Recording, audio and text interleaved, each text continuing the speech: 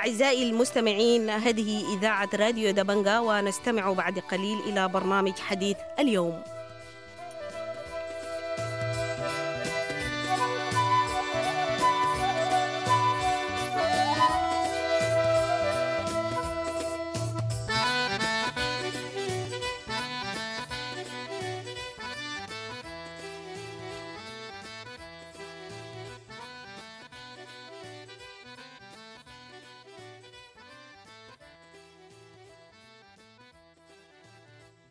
أهلا بكم مستمعي راديو دبنقا إلى برنامج حديث اليوم. معكم خلف الميكروفون عمر عبد العزيز. زار قائد قوات الدعم السريع الفريق أول محمد حمدان دقلو 6 دول إفريقية منذ بداية العام، هي أوغندا، إثيوبيا، جيبوتي، كينيا، جنوب إفريقيا ورواندا. وأثارت هذه الزيارات المتتالية جدل كثيف، خاصة إنها جاءت عقب غيابه الطويل واختفاؤه عن المشهد السياسي لأشهر، كما جاءت غالبيتها عقب توقيعه على إعلان أديس أبابا مع تنسيقية القوى الديمقراطية المدنية التقدم بغرض وقف الحرب. وبينما اعتبر الجيش والحكومة الاستقبال الرسمي اللي وجدوا حميدتي أمر غير مقبول وخرق للأغراف الدبلوماسية، اعتبروا آخرون أمر طبيعي، باعتبار أن دول الإيجاد لم تعترف بانقلاب 25 من أكتوبر عام 2021 بقيادة البرهان وما ترتب عليه من إجراءات. للحديث أكثر حول هذا الموضوع تحدثت إلى السفير إبراهيم طه أيوب وزير الخارجية السوداني السابق ليحدثنا عن الأمر من وجهة نظر دبلوماسية. والله يا أخي عمر، الحقيقة من الناحية الدبلوماسية هذه الاستقبالات ما مقصود بها أخونا حميدتي، المقصود بها إساءة للسيد البرهان وجماعته، لأنهم هم اللي حاولوا يتملصوا من كل شيء رغم اتفاق الأفارقة على وقف إطلاق النار. هم ما عايزين، عشان كده هم أنا يبدو لي يمكن كيتا في البرهان بيستقبلوا الرجل على اعتبار أنه قد يكون البديل للبرهان وجماعته في المستقبل. وإلا ما يعني طبعا من ناحية بروتوكولية طبعا ما صحيح أصلا. يعني مهما كان، حتى لو كان نائب رئيس المجلس العسكري، والمجلس العسكري ذاته في ناس كثيرين من 25 أكتوبر ما معترفين بهذا المجلس في القارة الأفريقية، في الدول الأفريقية كلها. والاتحاد الأفريقي طبعا هو موقف أو معلق عضوية السودان في الاتحاد. فدي كلها بتوري إنه العملية مش عملية دبلوماسية ولا بروتوكولية، إنما هي عملية سياسية في المقام الأول. إنه الناس ما عايزين القصة تمشي كما هي. ينبغي الجماعة في الخرطوم، وفي نفس الوقت أهو الرجل مهما كان نيتنا فيه، مهما كان رأينا فيه، برضو على الأقل إنسان بيستعد إنه يقبل وقف إطلاق النار، وإنه الأمور تعود كما كانت في السودان. في الجانب الآخر لا يقبل بهذا. والأفارقة طبعا الناس بيهمهم مش وضع السودان وبس، بيهمهم انعكاسات ما ممكن قد يحدث في السودان على الدول الأفريقية مش المجاورة، حتى في كل القارة الأفريقية. فالناس لهذا السبب يمكن بيرحبوا وبيقدروا للسيد حميدتي موقفه فيما يتعلق على الأقل إنه بيسمع كلام الأفارقة، بيسمع كلام الاتحاد الأفريقي، يسمع كلام الإيجاد وجماعة الإيجاد والدول الأخرى المجاورة اللي زار الرجل. فأنا يبدو لي من هذه الناحية أنا ما أفتكر في شيء في غلط يعني. والناس ما يفسروا المسألة اعتبار أنها قضية بروتوكول، وإنه هو محمد حمدان دقلو لا يمثل أي شيء، وبأنه لا يمثل نائب رئيس ولا أي شيء. بس الآخرين بينظروا لها نظرة ثانية، إنه هي زي ما بديت الكلام إنه هو دي إساءة وسحب في الاعتراف الأصل ما كان موجود من البرهان وجماعته. فأنا يبدو لي من الناحية الناس يفسروها من هذه الناحية، إنها هي ضربة للبرهان قبل ما تكون إساءة لأي إنسان آخر في السودان. طيب سعادة السفير، السودان كان قد استدعى سفيره في كينيا للتشاور، ماذا تعني خطوة استدعاء السفير للتشاور في العرف الدبلوماسي؟ والله طبعا وأنا ما أعرف ليه لذاتي إنهم يستدعوا سفير فقط من كينيا. هو مفروض لو في مبدأ من إنك أنت تستشيره، طبعا ما في قطع علاقات. لما تقول استدعينا السفير للتشاور، لا، هذا لا يعني إنه قطع للعلاقات. قد يبقى السفير في خارج منطقته في الخرطوم ولا في غير الخرطوم لمدة معينة ويرجع. هذا لا يعني إنه سحب للسفير، ما سحبوه، هم استدعوه للتشاور. وبس السؤال إنه وليه كينيا بالذات يعني؟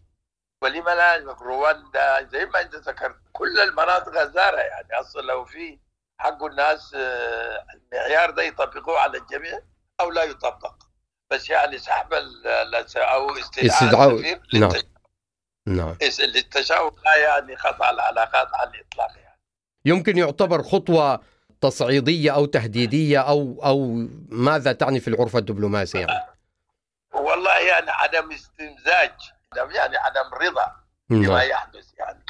otherwise يعني ماذا وإلا ما، هذا لا يعني لا قطع العلاقات ولا قفل باب النقاش أو التشاور مع أي دولة من الدول. أنا بالمناسبة أنا حصلت لي القصة دي أنا كنت سفير في إثيوبيا أيام نميري، أنا استدعوني للتشاور وما رجعت. أولموست يمكن قطع للعلاقات، بس أنا ما رجعت. أنا حصلت لي يعني، بس ما قالوا لي والله قطعنا العلاقات.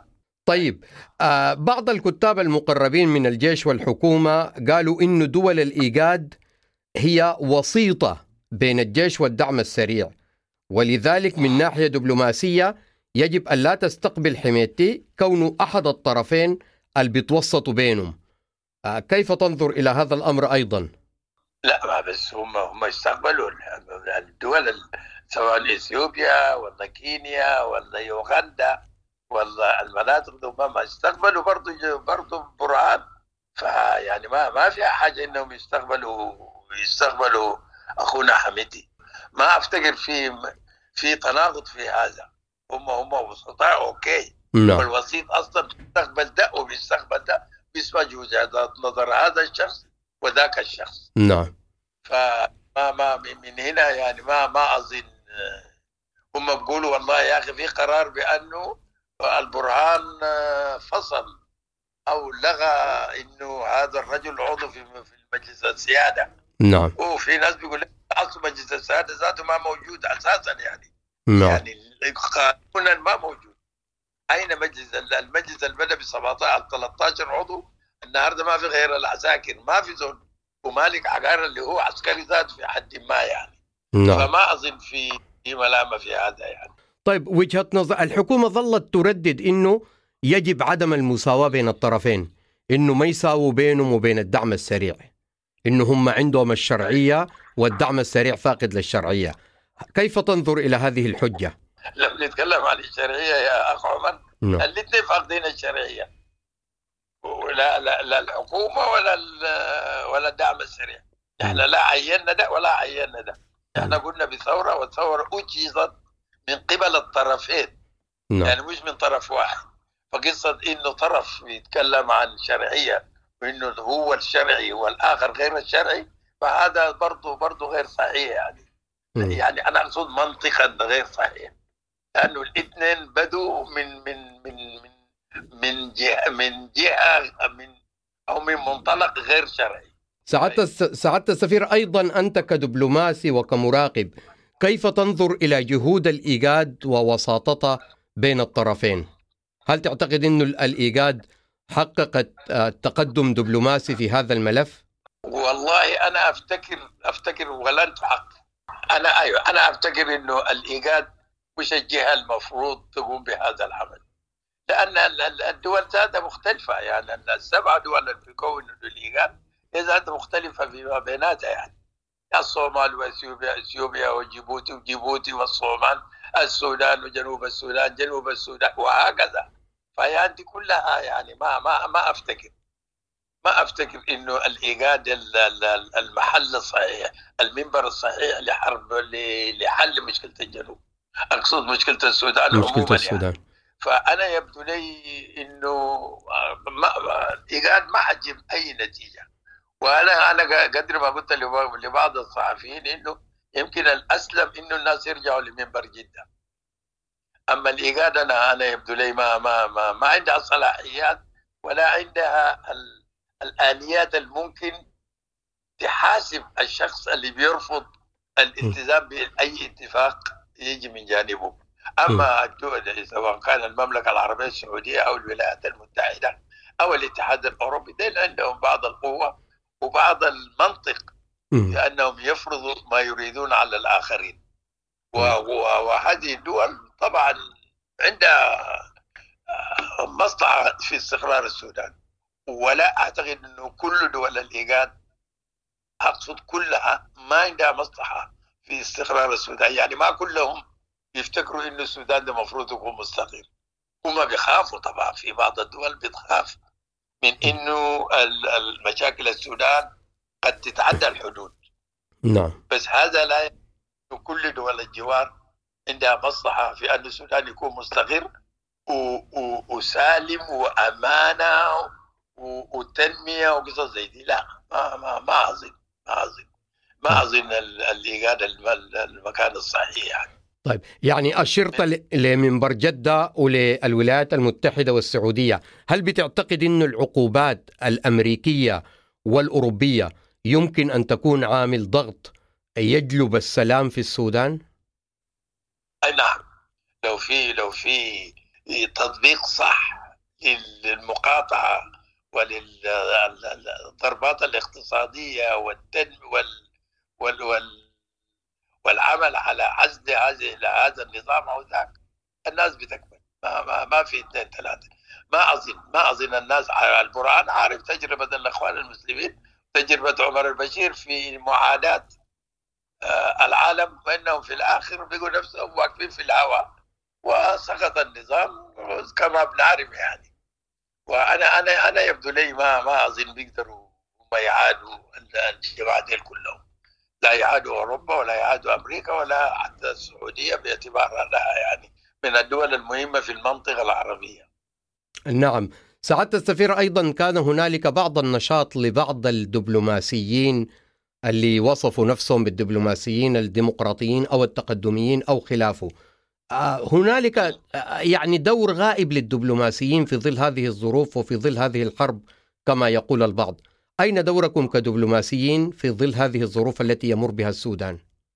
والله يا سيد عمر أقول لك نحن غايبين فعلا. الدبلوماسيين غايبين مش لأنهم يعني مش لأنهم مغيبين أو غايبين بالمعنى يعني، لأنه نحن يعني كبقية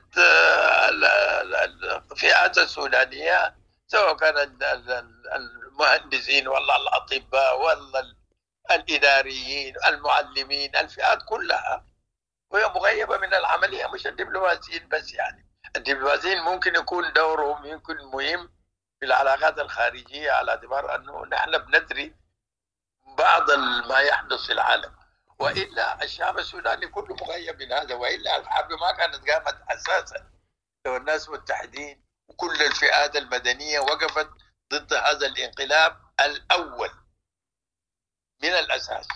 خليك من 25 أكتوبر، حتى قبل انقلاب 25 أكتوبر دخول العسكر في أنه طرف في حل مشاكل السودان بعد الانتفاضة ده كان غلط. القبول بالبرهان وحميدتي وبكباجي وغيره من الأساس كان خطأ كبير جدا إنه الناس قبلوا. وأنا قلت الكلام ده في كل الاجتماعات اللي حضرتها أنا، وفي الآخر ما كان في كلام يعني ما في أحد أخذ بما كنت أرى. فعلا الدبلوماسيين غايبين، بس يعني أقول لك شنو يعني أو جزء من الحاصل في البلد يعني. نعم. هل هنالك أي مبادرات في القريب العاجل ممكن نسمع بها من قدام الدبلوماسيين في محاولة لوقف الحرب أو في هذا الاتجاه؟ في هذه الظروف يعني ما عندي علم لو في ناس عندهم مبادرات ولا لا، بس أنا طبعا أعضاء كل الجروبس اللي عندها مبادرات وبتقوم بتلك المبادرة وهذه المبادرة، وبس كتنظيم كدبلوماسيين لا لم أسمع بأن هنالك ممكن تحصل مبادرة. ولو حتى لو حصلت مبادرة من الذي سيسمع مننا؟ يعني الناس لو ما سمعوا من الدول المجاورة الكبرى ولا العظمى ما حيسمعوا من الدبلوماسيين أي شيء.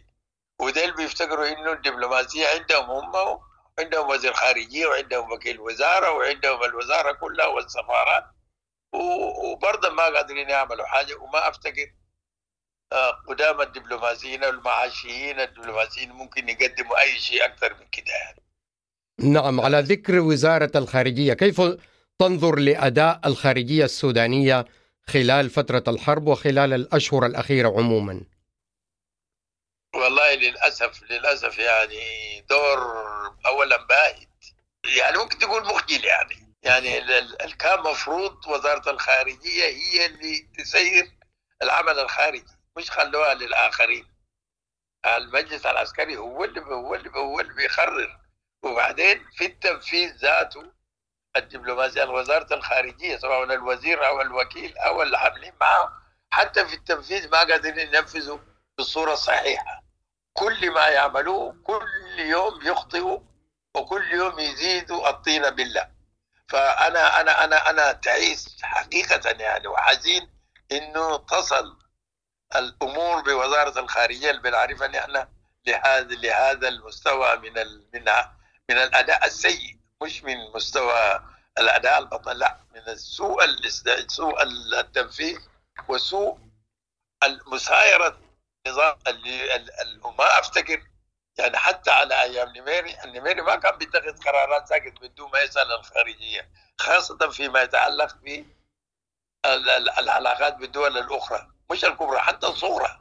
يعني علاقتنا مع أفريقيا الوسطى كنا بنقررها نحن في الخارجية، ما مقررها أي إنسان آخر يعني.